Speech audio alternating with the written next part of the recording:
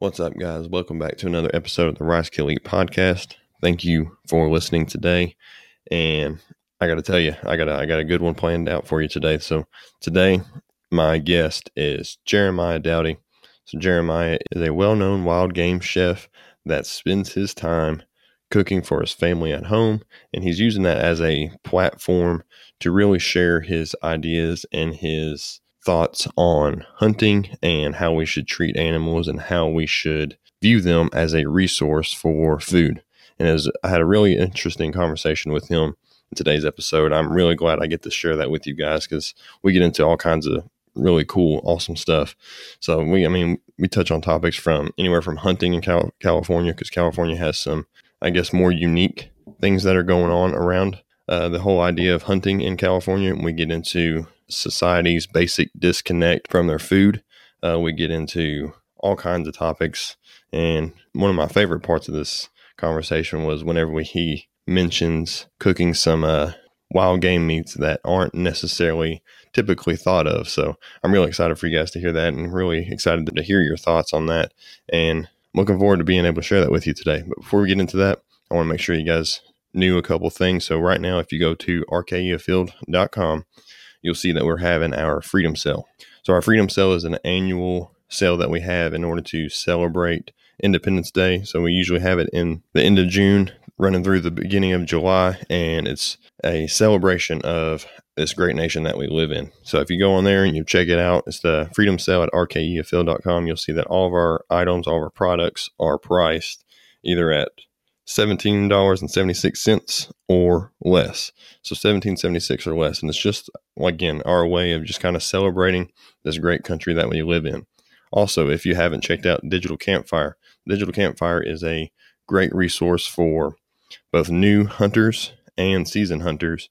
And it's something that is ran by Colin Cottrell. I had Colin on last week. And if you haven't listened to that, go back, check that out, listen to that one. He gives a great description on what the Digital Campfire is. If you are interested in the Digital Campfire through Activate the Hunt, then you can check that out and request more information at jointhecampfire.com. And when you go to sign up, use promo code RKE. So we've partnered with Colin and his Activate the Hunt movement, and it's something that we can really get behind because he's doing this in a way to share information and to kind of cut down that learning curve that so many people may not be able to overcome whenever they are wanting to get into hunting. So we see a lot of late onset hunters that are getting into hunting much later on in their life. And Colin has put together this Digital Campfire as a way to kind of help these new hunters get into hunting and give them the resources that they need. So if you are interested in Digital Campfire, again, you can go to jointhecampfire.com and use promo code RKE. So that's RKE as in Rice Kill Eat, and check that out. All right. And if you haven't subscribed to the Rice Kill Eat podcast, go ahead and do that, because I have some really awesome episodes, including today's, planned out for the month of July. And I'm really looking forward to being able to share those with you guys. So I don't want to make sure that you guys don't miss out on anything that is Rice Kill Eat podcast.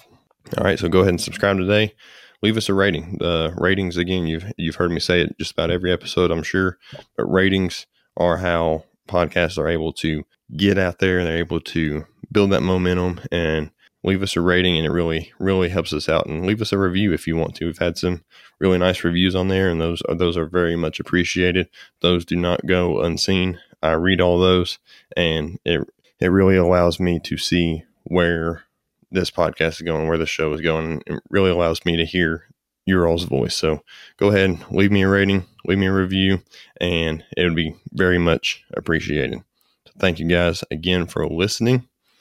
And I really think you guys are going to enjoy Jeremiah's talk today. Again, he is a well-known chef that has taken his message literally internationally. He's taken his message to other places. He's been online. He's been featured just about everywhere that you could see wild game chefs being featured. And Jeremiah is a really, really cool guy, and he really shares the meat and potatoes on all things wild game cooking. So if you are into cooking, or if you are wanting to get into cooking, or if you just like listening to good conversations around hunting, then you picked a good episode to start on. So without further ado, I'm going to go ahead and let you guys get right into it. And this is my conversation with Jeremiah Doughty from Field to Plate. All right. I'm glad you were able to take some time to do this. I appreciate it, man. I didn't realize you were in Southern California. So I'm in hunting capital of the world. Oh, yeah. Definitely. I refer to it as. No, my daughter's had swim lessons and art class, much other stuff, and I was like, I'll be home. Literally 11 miles from her swim team. Yeah. It took me 45 minutes. Golly, that's crazy, man. I live in a little small town here in Kentucky, and the only traffic jams that we see are whenever we get behind a tractor. So, whenever somebody's out harvesting crops or whatever, that's about the only time we see some traffic. Maybe some construction every now and then, but that's really about it. Man, I would die for that if my wife wasn't a Southern California girl. Is that what? To move to Idaho, Montana. She's like, well, they have winter. Yeah, you don't really get that a whole lot in Southern California, do you? It's like 60, and that's when all the chicks bust out their Uggs and sweaters. Yeah, that's winter down there, isn't it? That is winter. And if it gets like below 50, it's like stay inside, don't go driving, order pizza.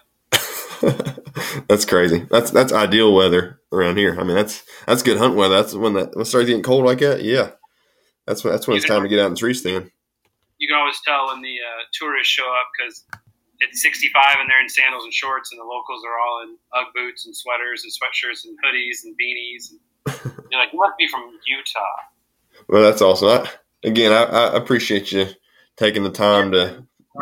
Sorry, it took a while to get on, but no, it's all good. It is what it is, and you got a lot going on. And I think I read somewhere that are you a stay-at-home dad? Is that right?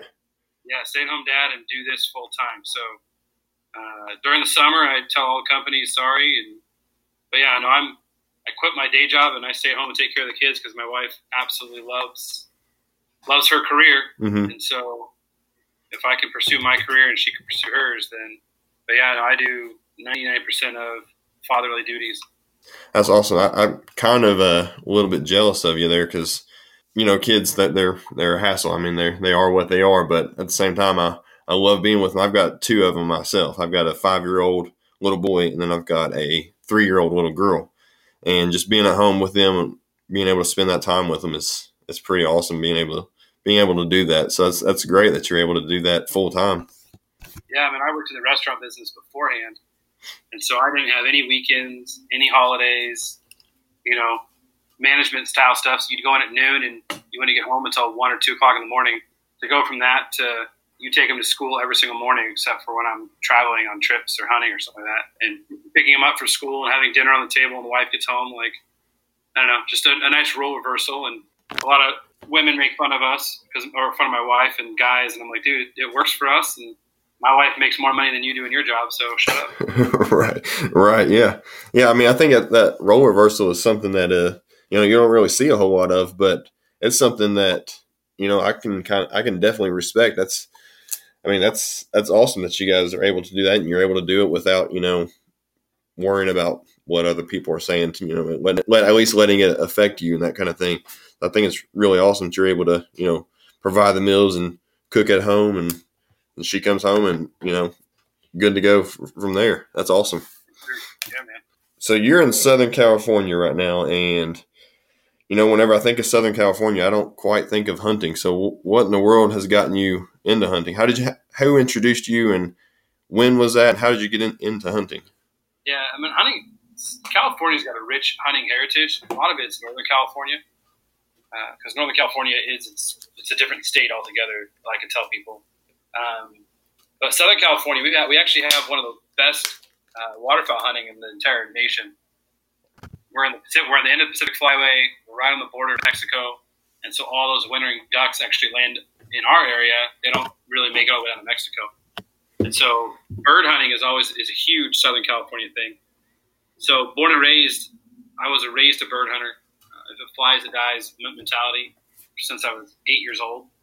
Where I remember going down the river and hunting dove in 116-degree weather, and that's all we hunted. But that was our hunting. And if you ask hunters in Southern California, you a hunter, they'll say, yeah, I'm a bird hunter. And so that is where I got started. That's how I got introduced, was just going out there with my dad's friends and my uncles and my dad and my sisters, going out chasing dove in the desert. And from there, it progressed into more birds because dove season only lasts for 2 weeks. And I have the itch. And so I taught myself how to quail hunt, how to chucker hunt, how to pheasant hunt. When I turned 18, I taught myself how to duck hunt and really got into that addiction because that's what it is. Everyone always says they want to get into duck hunting. I said, make sure you've got a lot of money. Yeah. And then taught myself how to turkey hunt. Became a really avid turkey hunter. Got my dad involved in all that. So my dad and I just became bird hunters. And then 11 years ago now is when I got into big game. I didn't even start big game until I was in my late 20s. Oh yeah, so you were kind of a late bloomer as far as the big game stuff goes. Oh yeah, just because California, it's so hard. I mean, you've got Southern California. They sell a tag down here.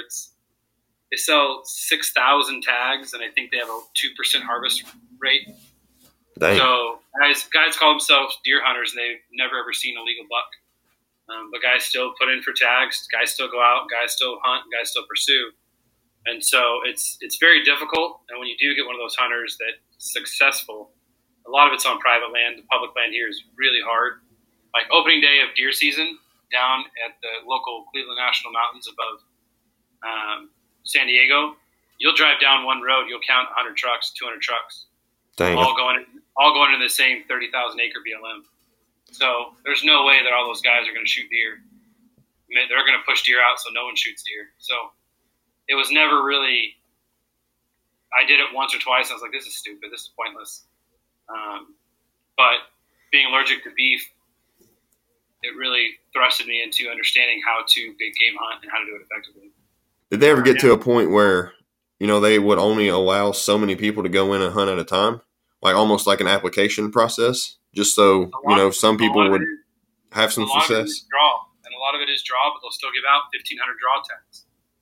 And so I love my state to death, but I think it's ran by idiots.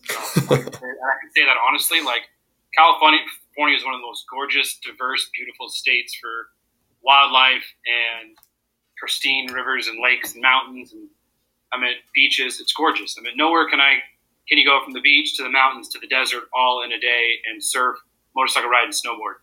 You can't do that. But the problem is that our conservation aspects, they look at it from a standpoint of like, they cut out all doe hunting, except for there's like 3 or 4 tags where you can hunt does with archery only.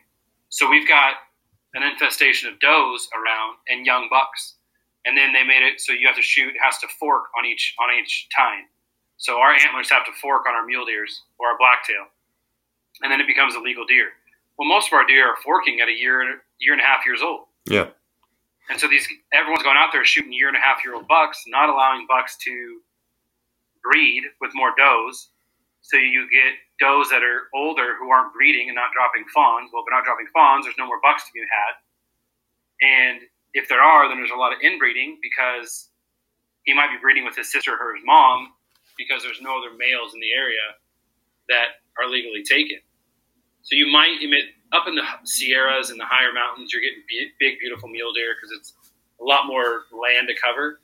But down in Southern California, our forests aren't really forests. They're more of like a burl forest, a desert meets forest type aspect.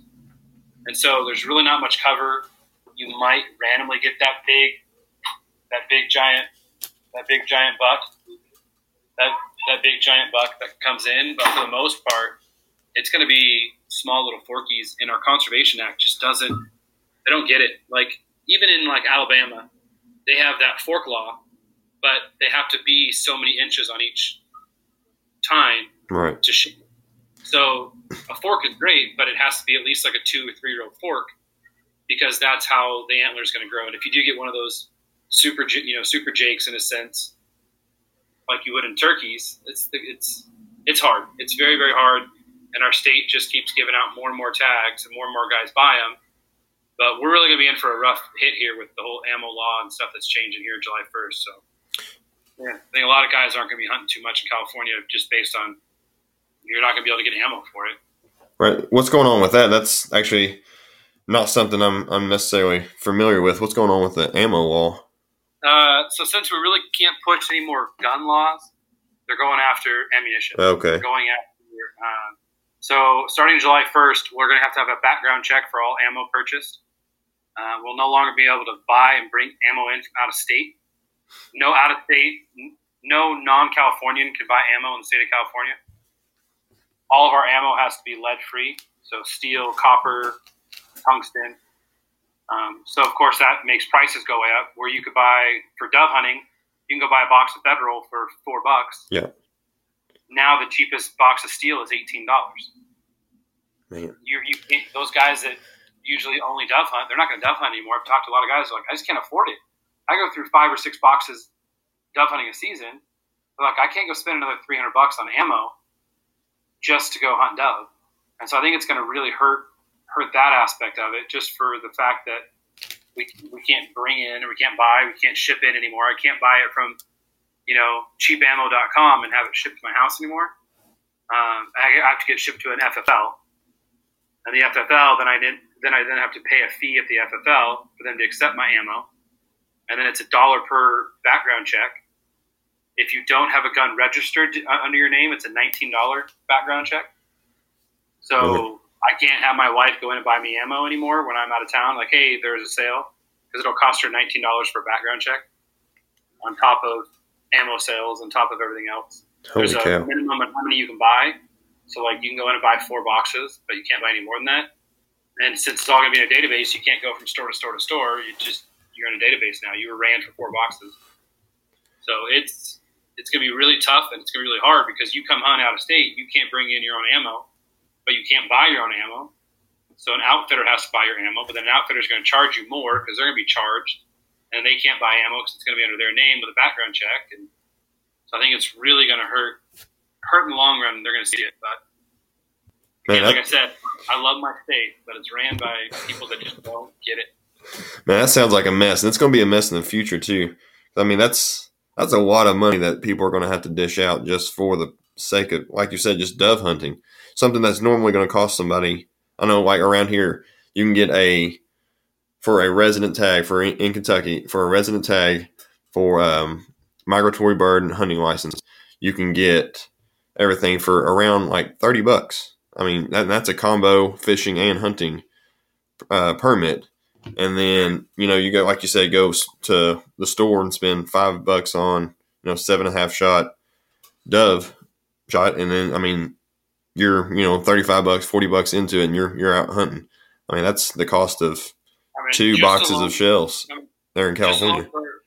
Just alone for our hunting license, without adding anything onto it, just to be able to hunt predators and non-game species, and not even all predators, just coyotes, is, I think it was $47 this year. $9 added on, you can hunt your upland game birds and your wild turkey. But, then you got to, everything is like a la carte. So you want to hunt bobcat, it's so much money. Per pig, it's so much money. Per deer, it's so much money. We can only get 2 deer tags. So it's like, you look at all these things, you get a first and a second deer tag. And so some of these other states where you can go out there and you guys can fill your freezer. Yeah. By shooting a bunch. I know, like, I have a lot of friends in Tennessee and Kentucky and all this stuff. You can go out and shoot as many does as you want. Yep. You guys get like 9 to 10 does a season or something like that. Yeah, they just increased it just this past season. They increased the count. Right, and so you guys can go fill freezers, where for us, it's going to cost us $400 just to go shoot 2 deer. And so guys aren't even hunting our state anymore. They're going, like, for me, I take guys to Wyoming all the time. Yeah. I mean, it's $48 to go hunt a doe, antelope, or doe deer in Wyoming. So we can go there and shoot two does of each species and come home with a full cooler full of meat, and it costs us the same amount to try to go pursue 1 deer in California. But again, you look at that, and people look at that, and they sit there saying, well, you're not supporting your state. It's not that I'm not supporting my state. It's that I can't afford to hunt in my state. And our state doesn't open up stuff. It's a lot of private property. And so BLM is all landlocked, and a bunch of hippies won't let you cross their boundary line to get to BLM, because they think you're going to destroy their pets. They view all the critters as their pets. Yeah. So as hard as, I've put in for elk in the state of California for the past 15 years. and haven't gotten drawn. I can go put it in Montana right now and go shoot an elk over counter, Colorado over counter, and it's going to be the same exact price to hunt in my state. So it's, as much as I would love to shoot a Thule elk in the state of California, it probably will never happen because I'm fighting on the same reference points as 10,000 other guys. And that's interesting. I didn't realize it was that big of a mess out there. Man, that's insane. That's why we hunt birds. Yeah, that's a good idea. Sounds like a good idea. I can go out puddle shoot ducks all day long. Yeah. No one says a word. So I can go call a farmer right now and go shoot as many pigeons as I want. Yeah. Off the cattle crap because they're being destructive, and so it's, I don't know. It's just one of those deals, you know. Yeah. Man, that's crazy. I think if we came out to Kentucky, you'd see a very different culture as far as, you know, how all the you know, everything's set up as far as, you know, permits and that kind of thing goes. It's like I said, it's a way cheaper to come out here and do that. I've hunted tons of states where I'm sitting there going, man, they're like, you just got to get out of your state. I'm like, yeah, but if we all leave our state, it doesn't fix our state. Right. Yep. That's a good point. It doesn't fix the problem. And there's so many guys that they're like, whatever, and they bail. And then when I'm sitting there trying to fight for our rights and fight for everything else, nobody is, you know, there's nobody here to help me. Right. Yeah, that's a good point. It's hard because these guys, they just don't get it. They're like, well, yeah, but you don't understand. I go, no, I do understand because I stuck around. And you guys moved to Montana. And as much as I would love to get out, it's hard just for that fact of, you know, I don't want to be that guy that just leaves. So how does somebody, you know, fight that then? Is it just in the way that you vote? Or is there more to it? There's no way that our voting will ever count. Yeah. It's just like the presidency. Like, if you're a Republican in the state of California, you might as well just, you know, throw your ballot in the trash. I mean, I know that sounds bad, but that's a good point. Yeah, it doesn't count. Like, it doesn't. No matter what you do, it's not going to count. And so you look at that aspect of it. You look at people we're surrounding ourselves with. I think our biggest thing is just getting people aware that it's what I'm doing. It's not about the head on the wall. It's about the food in the freezer. I've won over a lot of vegans and a lot of vegetarians by a good meal versus the debate of, well, I want to hunt this and I have the right. We all have the gun right. I'm sick of hearing about it, though. Mm-hmm. No one wants to hear about your right. What they want to hear about is the results. And so, yes, we have the right to bear arms, but a lot of these people that have the right to bear arms aren't respecting that right. I mean, we all have the right, you know, the privilege, the right to get a driver's license, but people still drive drunk. And so, you know, it's when people start talking about the ammo laws, they're like, well, yeah, but if we cut down on ammos, we'll cut down on gun shootings. And I was like, no, because the problem is the criminals don't follow the rules. Yep, that's why they're criminals. Right. They'll drive to Vegas. They'll go to Bass Pro right across state line. They'll get as much ammo as they want. They'll cross it. They don't care if they get pulled over. Yeah. That's not. So what you're doing is you're taking it away from the citizens that are trying to be respectful and trying to follow the rules. And we're trying to get this R3 program, this, you know, mentorship with onset adults really going in all these states on a federal level. And I think that'll help by really focusing on adults. Because I think that's where it is. Everyone focuses on kids and veterans, as good as that is. But in the long run, if you don't have an adult that supports that kid's not going to go to Bass Pro and buy a hunting license by themselves. Yeah, that's true. They're not going to drive out. They're not going to drive out to the dove range and shoot dove by themselves. So if you focus on the parent, the kids are going to follow. I mean, my girls are addicted to hunting in the middle of Southern California. They bring venison, lunch meat to school. That's great. We're half their friends at school have never even seen a deer. Yeah. So you affect the parents and the college age kids. It's going to change the culture because right now those, I tell everyone, I don't know how old you are, but I'm 36. Yeah, 27. So I'm a little bit younger. But my generation was the generation that was brought indoors with Nintendo and TV and internet. And so if we can't change my generation and your generation, then my kids' generation is going to be horrible.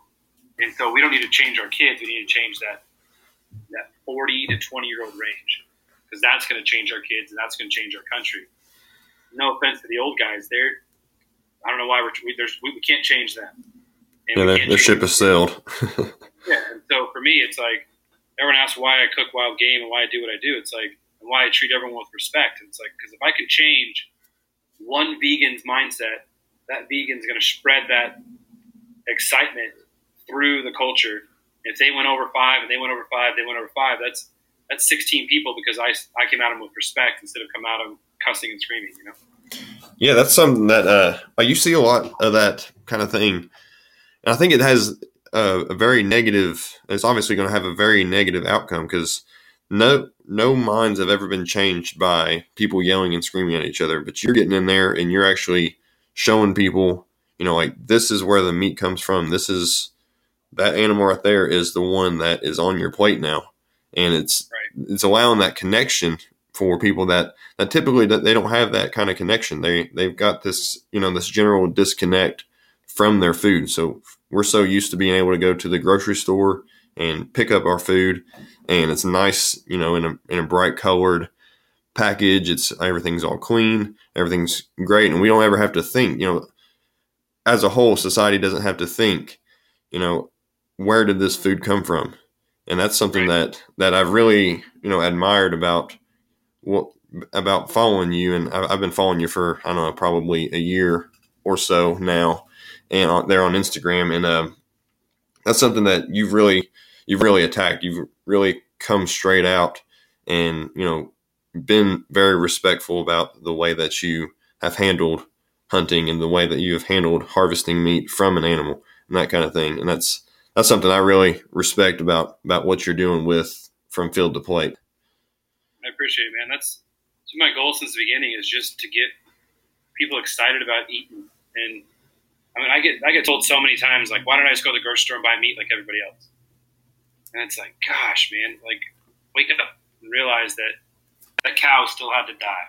Yeah. And that cow lived a way worse life than that deer that I shot. Right. Talk about being truly wild and truly organic. Like, there's that big debate right now. Well, what if cows are eating GMO fields and soybeans? It still makes them organic. Yeah. It still makes them wild and free. Just because they ate off of a soybean field doesn't make them, a GMO meat. But the people that are screaming that are the ones that are going to McDonald's and eating burgers. Right. Paying 90 cents for a cheeseburger. Right. And I go, you're eating processed crap, or those are the people that are getting that beyond the meat, that new meatless meat that's out right now. That's yeah, that's so weird. Sorry, go ahead. Built in a laboratory. Yeah. I'm like, well, yeah, but I'm like, you don't know how much more we're harming the earth by doing that than just shooting a deer. Animals have been consumed since the beginning of time. I mean, you can go back, if you're biblical, you can go back to the beginning of the Bible and look at animals being consumed. If you're not, you can go back to the Neolithic and see animals being consumed. Just look at cave paintings, like from thousands and thousands and thousands of years ago. Why all of a sudden is it like, well, hey, we can't do that anymore? Our Earth's dying. The reason our Earth's dying is because we're expanding into their territories, and then they're getting lower numbers, and so yeah, there's less deer. It's not because we're hunting them and we're eating them; it's because we're destroying their habitat. But they don't see that. They want more soy fields so they can have tofu. And if they can get tofu, then they're saving the environment versus they don't realize that they just knocked out, 100,000 acres of rainforest so they can have tofu or palm oil or whatever they want. Their mind is all about the meat and killing a life. And I think that's where they don't get it. Is you just took how many critters' lives by taking deforestation to the next level. And what's ironic about that? Sorry, I didn't mean to cut you off there. No. I think hunters are the true hunters, ethical hunters, are some of the most conservation and globally sound individuals in the world. We're clear cutting dead brush to make the forest thrive so that turkeys have a better habitat in California. So we're cutting every fourth tree down to make more light come into the canopy, to make a healthier canopy, make healthier trees, make healthier ground, so that deer, turkey, rabbits, squirrels have more foliage to eat. Right. But we're getting in trouble for cutting down the forest because that's where animals need to live. They don't realize we're not cutting the forest, we're cutting certain trees to make the forest healthier. But all they see is us taking away trees, and then we get in trouble. there's a certain carrying capacity that land has to have, and if it overfills that carrying capacity, at some point, the biology that's living there, the living things that are living there, are going to reach a point to where they're no longer able to continue to expand and grow. And that's certainly true with, of course, plants and animals, but it's going to be true with, like what you said, turkeys and deer. They're going to need certain spaces where, certain browsing foods are going to need to be available. So, I mean, there's a point to where we've got to start, being methodical about what we're cutting out. That way we are able to, like you said, make the land healthier so that life can continue to grow and continue to repopulate. Yeah, they don't see that, though. They just see us as mindless killers. Right. What's ironic about the whole, vegans that wanting to clear out land for, soybeans, that kind of thing, just hypothetically wanting to clear out land for that, is that when those soybeans are harvested, what is not typically considered is, how many small game animals are going to be caught up, like rabbits. How many rabbits are going to be caught up in, the combines of a tractor, or, how many grasshoppers or how many bugs. I mean, there's field mice. Right. Yeah. Field mice. There's not really a point where, there's not a clear line at which point, this animal is more important or a higher priority than this animal is. This one's cuter, so it has a higher value to us than, that this other animal does. So I think it's just ironic that is typically an argument that we're, killing these animals, and we could kill a rabbit with a shotgun, but if it's done with the tractor, then we just kind of oversee it. Right, and I mean that's the whole debate with fish also. Right. Fish right now, people are like all cool with like fish and dead fish and bloody fish pictures because fish don't have feelings. Fish don't like when they said, well, fish don't blink. And I'm like, seriously? Like, fish don't blink. And so that's your motive that fish are okay to kill and slaughter. But whales are mammals, and so we can't hunt whales. Like when I was in Alaska, we were eating whale with that Eskimo tribe, and I got so much hate for that from hunters also. And I'm like, dude, that is their culture. That is their livelihood. That is their right as Eskimos for thousands of years to hunt those whales. And you should see how much they use every single ounce. I mean, even whale oil, which is disgusting. That's how they run their houses. That's how they run their shacks, their cars, their boats. Like they're making gas out of biodiesel from animal waste. And so, but people are like, whales are considered that you can't eat species. Well, fish, it's like, hey, my posts are always flagged. They're always taken down. They're always blocked.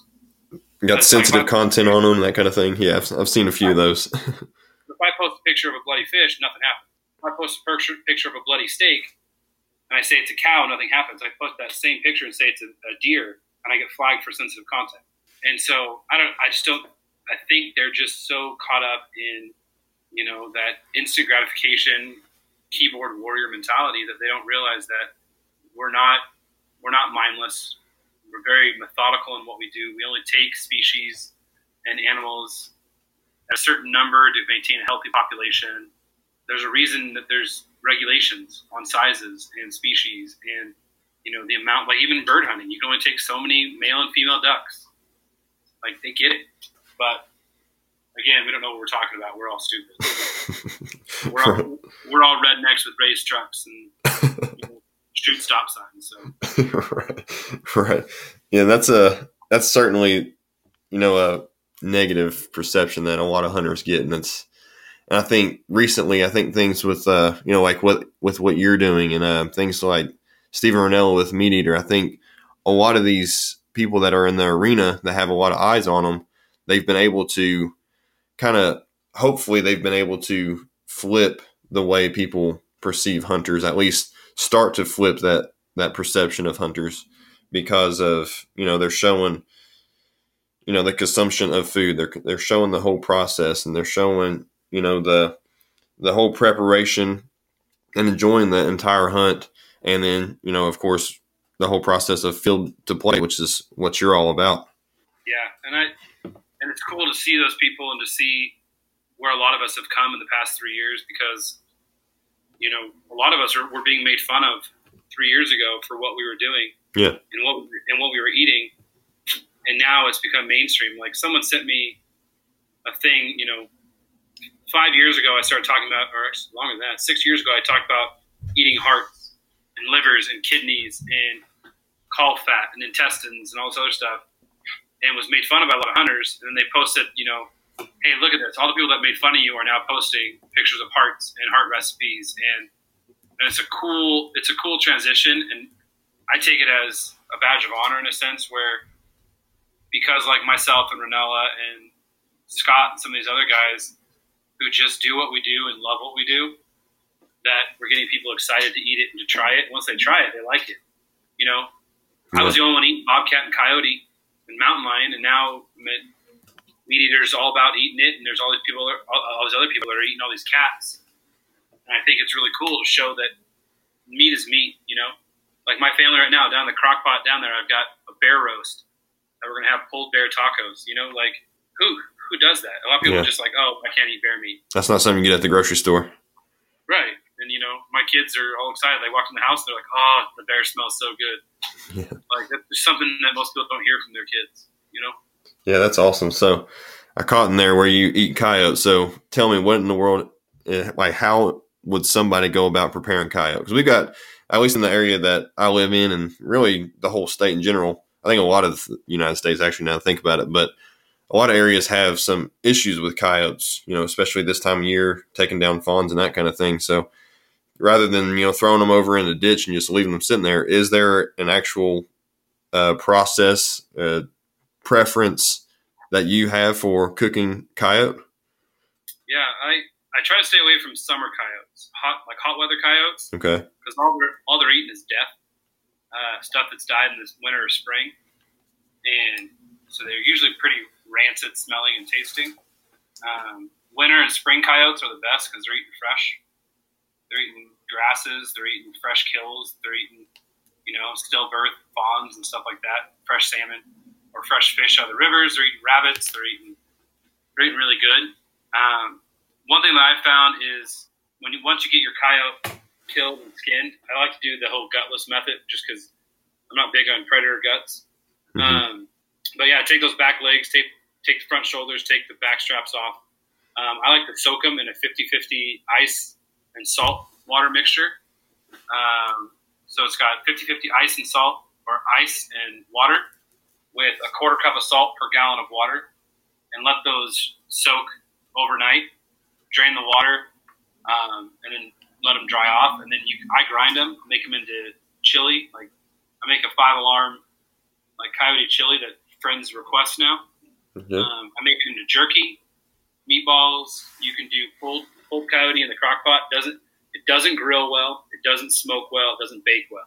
So a lot of these guys you've seen eat it like, oh, I tried grilling it. It's going to be horrible. It's a really tough meat. It's really strong flavored meat. So by brining it, you're going to leach out all that blood and all that funk.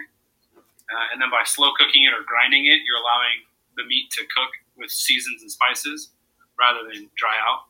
But yeah, I have 2 coyotes in my freezer right now from winter that I'm going to be making into, I think, coyote summer, like jalapeno summer sausage here in a couple days.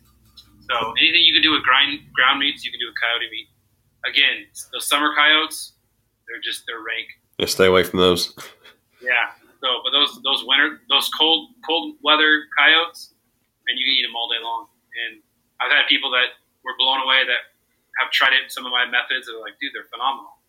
So, especially when you start shooting those young pups in the spring, mm-hmm. Those guys, you can grind that whole thing up and get like 5 pounds of meat and just make some sausages out of it. Man, that's interesting. I'm definitely going to have to highlight that one in the show notes, because that's something that is, I've seen some people do. I've seen you do. I've seen some other people do it, and I've just never. That's not something I've really adventured into. But now I've got the idea of it here. That may be something I have to try this winter and this upcoming spring. Like I tell everybody, here's the deal: you're going to shoot it and leave it anyway. So why not shoot it and try back leg? Yeah, that makes sense. And if you don't like it, then you don't like it. And I have a rule, and I've said this to some of the leaders of our industry. I remember when Will Primos didn't want to try some of my bobcat, and I literally put my hand out and said, if you don't like it, you can spit in my hand, and you were back for thirds. And so that's the biggest thing, man. If you don't like it, great. I'm not going to hold it against you. I understand you're killing it for the fawn control, for everything else, and for these competitions that these hunters have, and they go shoot 100 up. I get it. Like, some states are just overrun. But if you're going to go out and you're out turkey hunting and a coyote walks by and you pop it and you're going to take, and you want to just leave it, that's fine. But at least try it. I mean, it takes nothing to get your knife out and cut off a back ham to at least brine it and throw it in a crock pot and just give it a go. But like I said, if you don't like it, then shoot them and leave them. I don't care. Yeah. But yeah, that's a very good point. That's a very good point. And whenever you first tried coyote, was it something that you wanted to try for that purpose, or was it something that you're just feeling adventurous or on a dare, like you said? What really inspired you to try it the first time? Whenever someone says that something's inedible, my job is to prove them wrong. Yeah.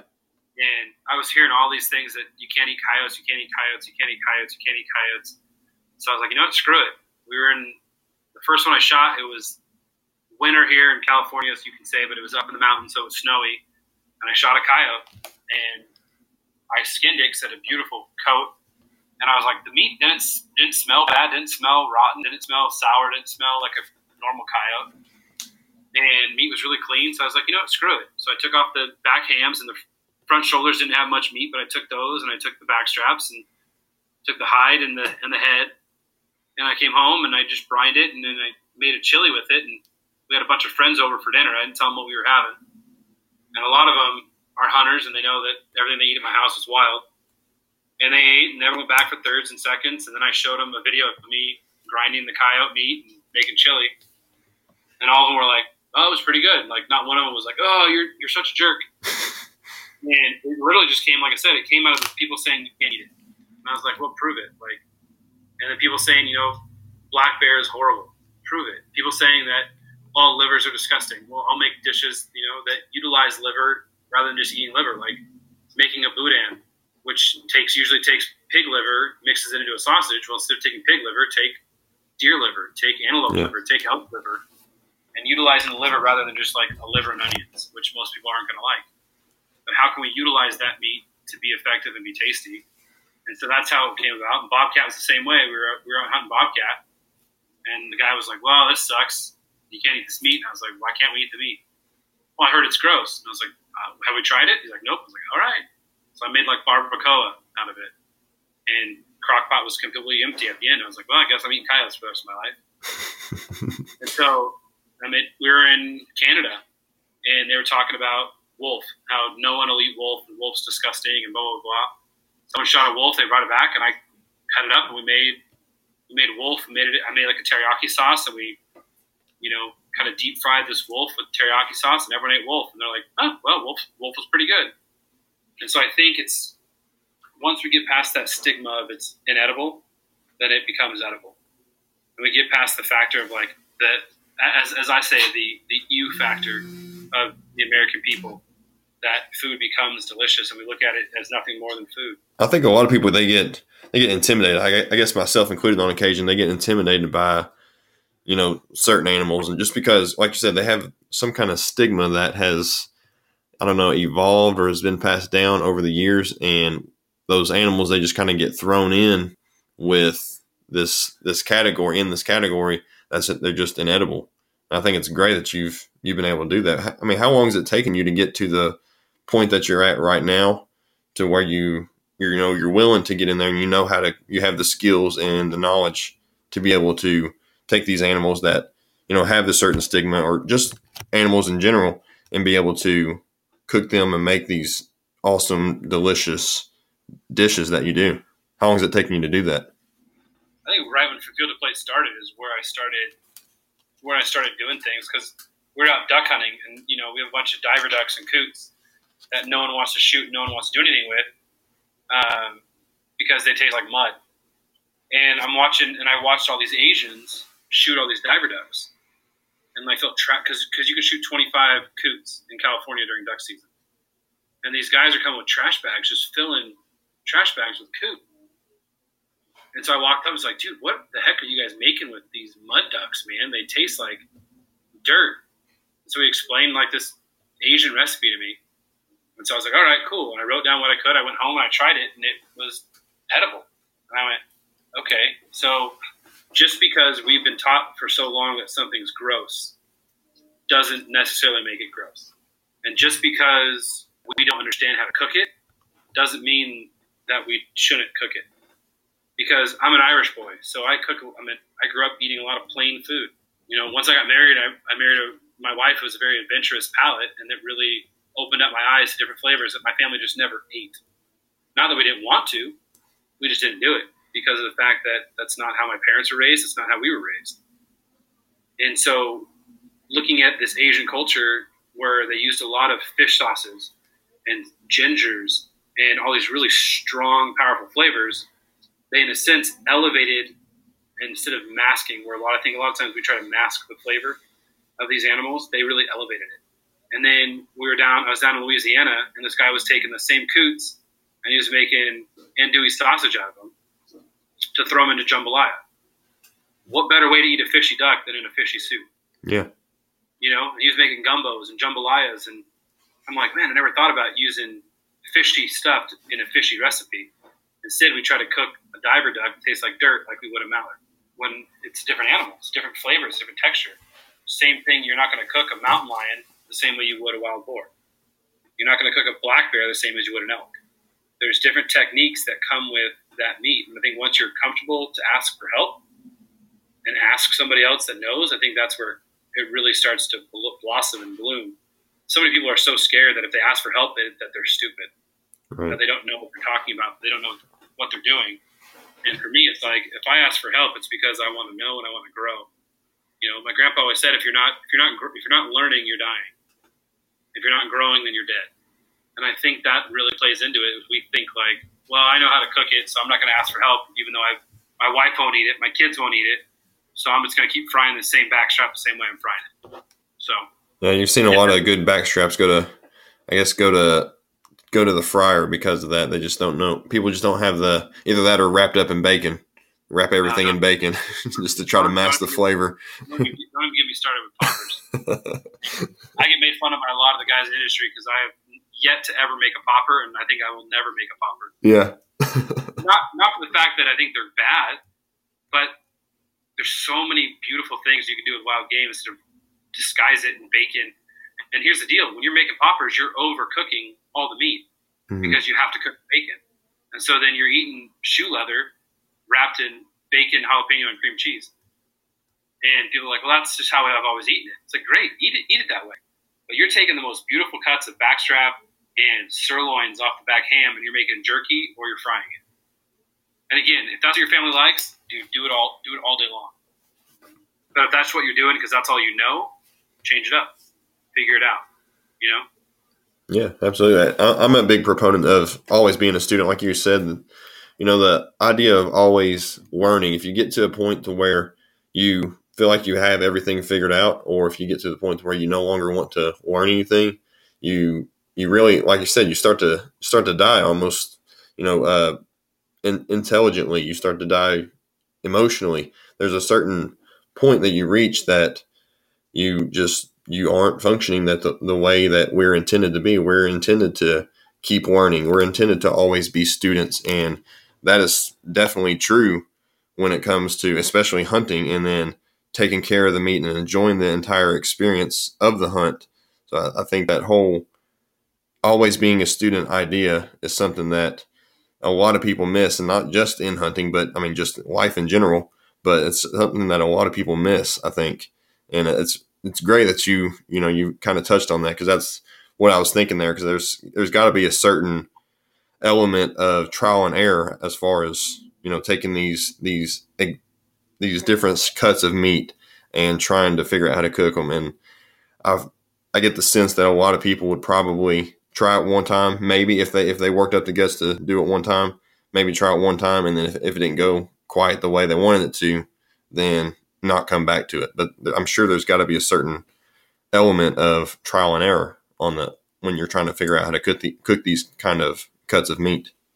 Oh yeah, And that's where a lot of people say, like, I spent so much time and effort to get this animal. I don't want to screw it up, so I'm not gonna screw it up, and I'll just stick to what I know. But I think when you follow my recipes, when you follow some of these other Wild Game Chef recipes, we've been the ones that have made the mistakes for you. And once you can learn from our mistakes and you kind of see the way that we're doing stuff, then it opens up your world to be creative. I'm not asking you to go out there and kill a coyote and figure out how to cook it by yourself. I'm asking you to go out there and kill a coyote and trust that I've worked out the methods to make a delicious meal. And once you realize that the basic elements of what it takes to clean and prepare that animal, then that opens up a whole world for you to do. I mean, I had some guy that said he now uses coyotes in his hamburger helper. He goes to the store and buys a box of hamburger helper and puts coyote in that, and he's a college kid and loves it. Because he took the time to clean it and grind it, and now he uses it as his grind in hamburger helper. Where he's not wasting his venison on his hamburger helper now. He's using coyote. He's using bobcat. He's using all these other cuts that he used to not utilize for a quick and easy dinner rather than a beautiful steak or a stuffed backstrap or whatever he's doing. He's utilizing that said trash meat as filler meat because he understood the method behind it. If somebody's interested in, learning how to do these types of things, what kind of resources do you offer, and what kind of resources do you recommend for somebody that's wanting to learn how to handle these different types of meats? I think right now there's really no one out there that's throwing that stuff out there. I'm creating a whole new YouTube series this next year called Doughty for Dinner. And in there, it's going to be a lot of how-tos on questions that people have asked me in the past. And one of them is going to be predator, how to properly dress and clean coyote and bobcat and what to look for in diseases and that kind of stuff, as well as how to utilize these better cuts and meals and recipe planning. And it's really going to be an in-depth YouTube. That's the one area that I've been lacking in. And I've been getting a lot of people that are like, can you please just put out videos?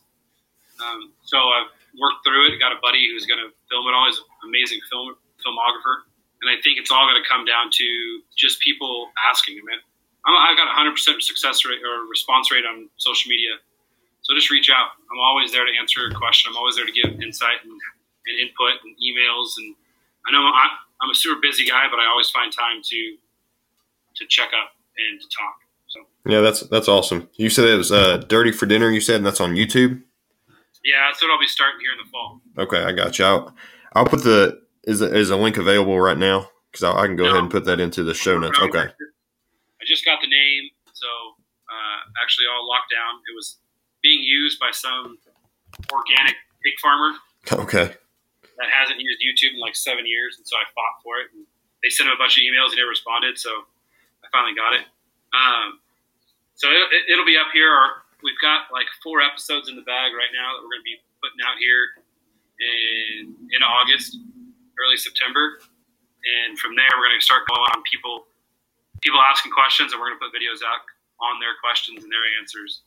So we're trying to keep them simple, stupid, and easy. And in the middle of there, I've got a bunch of really cool guests that we're going to go and hunt and fish alongside them and tell their story through food, and really not focus so much on the kill, but focus on the after. So we're going to be. I've got some professional hockey players lined up. We've got NASCAR racers lined up. People that you would not even know hunted. Mm-hmm. That hunt are scared to talk about hunting because of where they are in their life. And so we're going to go in there and say, hey, let's talk about food, and hunting is just part of it. Yeah, that's great. That's awesome. So, I'm definitely going to have to check that out, me personally, and then I'll be sure to share that around on my pages and that kind of thing. That sounds like it's going to be an awesome thing you've got scheduled here. And you said that's going to be available this fall? Yep, that is the goal as of right now. So awesome. Okay, that's great. And you've also got these From Field to Plate courses that you teach also, right? Yes, sir. Yeah, so where are those done? Those are done right now in South Texas. I'm working on trying to get them in a couple different states. The problem is that the states it's being difficult. But I know we're trying to do a bird class in Nebraska this year or next year. We're trying to do some classes in California.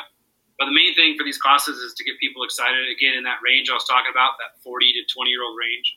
or even older, 50s, to get those people excited who have never hunted or have hunted but don't know what they're doing, to get out and learn the basics and learn how to do stuff. So I take, from the moment you get off the plane, you come to the ranch, and we have a weapons training class. We have a weapons training class, which is, if you're a rifle hunter, you learn how to hunt and shoot a rifle. If you're a bow hunter, we've got people that are versed in archery, and they'll sit there and work on your mechanics for archery. Then you go out and you hunt a doe. So we're not about trophies. It's all about meat. So you go hunt a big mature doe because you're getting the same amount of meat off some of these coal bucks. And it never comes back from hunting, and you learn how to skin, how to gut, how to butcher over the next couple of days. And then every night you're learning how to do a different recipe. So recipes are based on the classes. So what I do is, people that sign up for the class, I send them an email. Hey, what are some recipes that you want to learn? And then we make recipes based on what they want to learn and how to cook it, how to prepare it. And we all sit down. We all have a big dinner together every night around fire, or around, a lot of people have a bottle of wine or whiskey. And yeah, that goes. They're 4-day courses, and it's big game. I think we're going to try to do one waterfowl class this year also, where you're going to come in and learn how to, basics of calling, basics of dog handling, basics of decoy spread, field hunting, water hunting, proper gun maintenance on and off the field. With shotguns, you'll learn how to shoot shotguns and skeet. And then you'll also be able to learn the different techniques of how to clean it, wild ducks. So whatever you shoot, you learn how to pluck them, skin them, or breast them, depending on whatever you feel comfortable with.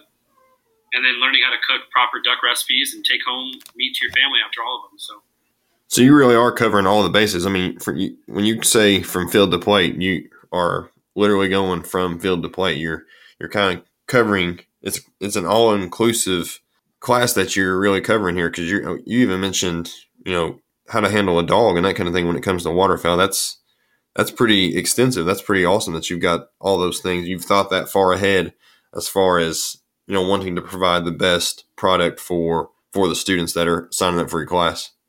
Yeah, and even for the waterfowl, they're going to have to set up their own ground blind. Yeah. On the water's edge, and understand the depth of a blind. And for a deer, they understand. We sit there and they have to watch deer for an hour before they can shoot a deer. Mm-hmm. So I want them to learn the mechanics of a deer and how a deer works. And we go through anatomy school where I've got a deer and we go through the anatomy of a deer. We got a dead deer that we show them all the mechanics of how to shoot a deer properly. I mean, I've had 98 people go through the classes so far between antelope and deer. And out of those 98 people, I think there's only been 3 that are not hard shots. So when you take the time to teach someone the mechanics of a gun and proper shot placement, I mean, we only had 1 wounded animal that we finally tracked down and found out of those 98 people. That's even a better rate than an average hunter. Yeah, definitely. And so it's all about, man, there's been times where I have people in the blind and their buck fever is so big that I reach over, turn the safety on, take the gun out of their hands, and say, you're not shooting a deer today. Until you can learn to calm yourself down, and you can really, I had one guy, he got so buck fever that he didn't even shoot a deer the whole time, but we shot a deer for him. He just couldn't bring himself to it, Yeah. And then he went home and he shot his first deer on his, with his family, because he had learned all the mechanics of how to calm himself down. But we still had a deer for him to practice on, and he learned how to gut, skin, butcher. He took home that whole deer. He just couldn't bring himself to shoot a deer while he was at camp. So it's very respectful. It's very mindful to the average hunter. I've had people that have never touched a firearm before in their life shoot a deer and harvest a deer. I've had people who have been hunting since they were 12 come out and go, man, I've learned so much just in the butchering and hunting aspect of it together. So it literally covers from the person that just is like, I'm really interested in this, to someone that's like, I've been hunting forever, I just want to know more. And we're going to gear that towards you. I'm going to put you with a guide who is geared towards you. If you're a big hunter and you just want to talk with someone and learn the process of butchering and skinning, I'm going to put you with a guy who's just going to go out there and help you shoot better. If you're a rookie who's never touched it, I'm going to sit in the blind with you personally and walk you through shooting that deer. It's fun, and the classes should be up here in the next 2 weeks on fromfieldtoplate.com under the store. You can click it and buy it. They're $2,700. That includes everything from the moment you get off the plane to the moment you leave. So things that aren't included are airfare and your license. Everything else, from ammo and weapons are included unless you want to bring your own ammo, your own gun. Like say you want to learn on your dad's old Win Mag, bring your Win Mag. But otherwise, we've got bow equipment, we've got guns, we've got ammo supplied for everybody. Includes lodging, all your meals, all your butchering classes, all your hunting. It includes your deer fee. It includes transportation to and from the airport. It includes all the vacuum sealing of all your animals that you personally get to do and learn, as well as some swag from different companies that give stuff. But for that price, you can't really beat it. People say I need to charge more, but that's literally like the minimum of what it costs. I'm really not making any money off of it just because I want people to learn. But between the ranch fees and food is where most of the money goes. So. Man, that's pretty incredible. You're able to offer something like that, and that's really neat. I'm definitely going to be sure to put that link to that in the show notes for sure. That way people can access it straight from the show notes there on the podcast page. And I keep it small, man. I only have 4 to 5 people per class because it needs to be hands-on. It needs to be small. It needs to be intimate. Yeah, you got that intimate element that you throw in there with that. And last year they filled up in the first week. So I think the first 2 classes filled up the first day I opened it. And then the middle class, which usually during the week took a little while. But yeah, every class filled up within the first week and a half, 2 weeks. Yeah, that's pretty awesome. There, as we're winding down here, there were actually 2 questions I wanted to ask you. The first one, before I get to my closing question that I always ask my guests, first one is, what is your favorite dish to cook, and why that dish? That's like telling me to pick my favorite kid. I have one. Just don't tell the other daughter. Gosh, I think my favorite, I get asked this all the time, and every time I pick a new dish because it is my favorite for that time. But I think just simple boned-in backstrap with, I have a simple marinade called my super juice. That's what people started calling it, so that's what I call it now. But marinated that, and then a hot cast iron skillet, cooked medium rare with some Brussels sprouts and green beans. Just, there's something about just beautifully cooked, seared, medium rare venison. If I had to make a dish for a friend that was coming over for their last meal, that's what I would make. It's just a beautiful boned-in venison rack, just sliced medium rare, just simple, beautiful, elegant flavors that literally your 5-year-old can make and make it delicious. Mm-hmm. So it's really simple. Pretty much all it is backstraps with half the rib bone attached to it, and a quarter of the vertebrae. How does somebody keep the bone in? I mean, is it you just use a saw, or does it just slide out with cartilage? Or no, you could. Some guys use saws, some guys use knives. I like to use rose pruners. I've got videos and stuff on how to do that up on Instagram that people can check out. But it's super, super simple, super easy, and once you do it, it changes everyone's mind, and that's all. That's the only way they ever eat backstrap now. Like I said, it's really funny. I got made fun of for starting that years and years and years ago, and now it's like plastered all over Instagram. Yeah. Like all the professional hunters, all the professional people are like, "Hey, look at this! This is what we've been doing for years." I'm like, "No, you haven't." But it's fun to see a cut that is beautiful, and what it does is it really, you can make those little tomahawks. Those little, they almost look like little pork chops or lamb chops when they're cooked. And so, again, we're talking about introducing people to wild game. That really is a way to introduce people because it looks like food that they already know. They already know lamb chops. They already know bone and pork chops. They already know tomahawks. And so it really opens the door for them saying, wow, this is something that I recognize. And so they're a lot more willing to try it when it looks beautiful rather than just like, hey, I fried up a steak, try this. It looks elegant. It tastes beautiful. And I've had people that are like, yeah, I don't eat rare to medium rare meats. Like, just take a bite. They're like, yeah, this is delicious. Mm-hmm. So when it's done properly, it has no wild flavor, no gamey taste, no nothing. So that's awesome, man. That's awesome. I appreciate you taking the time today. I do have one more question here, and this is a question that I asked all my guests that are on the show, and I kind of get a variety of different answers from this question, and all of them have been great so far. So I'm looking forward to seeing what you come up with here. So my question for you here as we close out is, what does hunting mean to you? What does hunting mean to me? I think hunting means to me just a freedom of knowing where my food comes from. People can talk about family and friends and oneness with stuff and all those other things, but I think for me it's just a freedom to know what's going in my family's mouth. It's a freedom for me to get out there and pursue my dinner, to get dirty for dinner, to get from field to plate, all those fun things that are doing it. And think hunting for me is truly that. It's a freedom to just do it. It's no one's telling me how to cut that piece of meat. No one's telling me how to cook that piece of meat. No one's telling me where I need to buy that cut of meat or how much I need to pay for that cut of meat. It literally boils down to me and that animal and me outsmarting my dinner. And if I can outsmart my dinner, then I'm going to eat. If I can't, then I'm going to, eat a tortilla. And I think that's what it boils down to is when I go hunting, it's about me and my dinner and which one of us is going to starve or which one of us is going to, is going to fill the freezer. And that's how I look at it. And that's why that trophy mindset never, ever comes into play. Like I shot a black bear in Canada last week or in Alaska. I was hunting in Alaska and I shot a black bear. And the camera guy looks over at me and goes, what was going through your mind?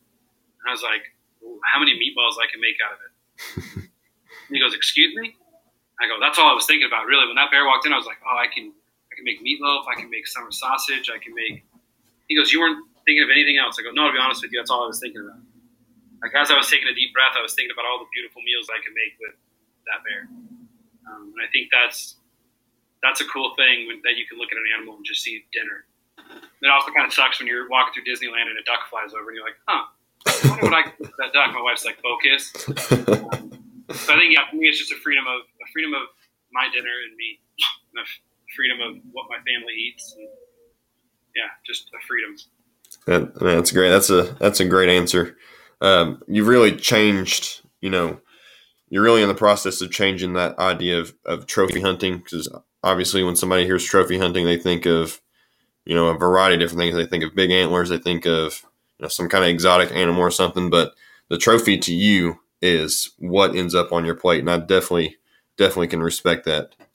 Yeah, man. The trophy is the 3 freezers I have downstairs that are packed full of meat that go. I had a buddy that just came over today, earlier, this afternoon, and came in. He's like, what can I take? So whatever you want. And he grabbed, elk and deer and a duck and said, thanks, man, and left. Mm-hmm. My friends are now utilizing my garage as a grocery store. And that makes me happy because they're not wanting to go out and buy meat. But some of these people can't go out and hunt physically or ethically. They can't go out and hunt in their own mind. But they have nothing against coming and eating fresh, organic, shot meat. So right. There's a freedom in that, too, knowing that you can feed your friends and your family off of a passion and a career choice that you made. Man, that's great. I appreciate you, man. This was a really good talk. I appreciate you taking the time. I know you had some issues with traffic there and that kind of thing, but I'm really glad we were able to get this worked out and be able to get this going here. Appreciate it, man. Thanks for having me on. Yeah. So, where can listeners, people who are going to listen to this, where can they follow you and everything that you're doing? I mean, I don't know how active you are on Facebook or just social media. Where can people check you out? Yeah.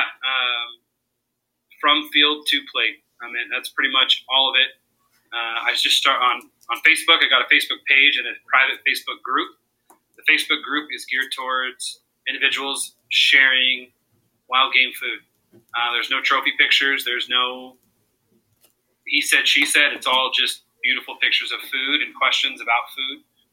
So you can join that group, or you can follow From Field to Plate on Facebook, From Field to Plate on Instagram, From Field to Plate on Pinterest. Go on there, and I've got a lot of recipes pinned on there for all you ladies listening. FromFieldToPlate.com, and then on Twitter, because it's apparently I have too many characters. It's From Field, the number 2 Plate on Twitter.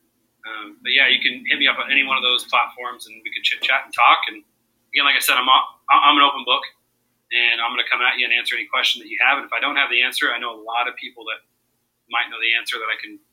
I'm all about pawning you off on someone that knows it rather than lying and saying I do. So. That's awesome. I appreciate you taking the time to talk tonight, and I'm sure over on the West Coast right now, it's probably getting pretty close to time to eat dinner.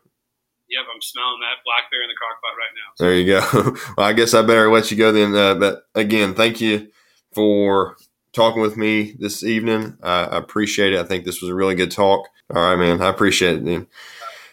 Feed that family, man. Talk to you later. Sir.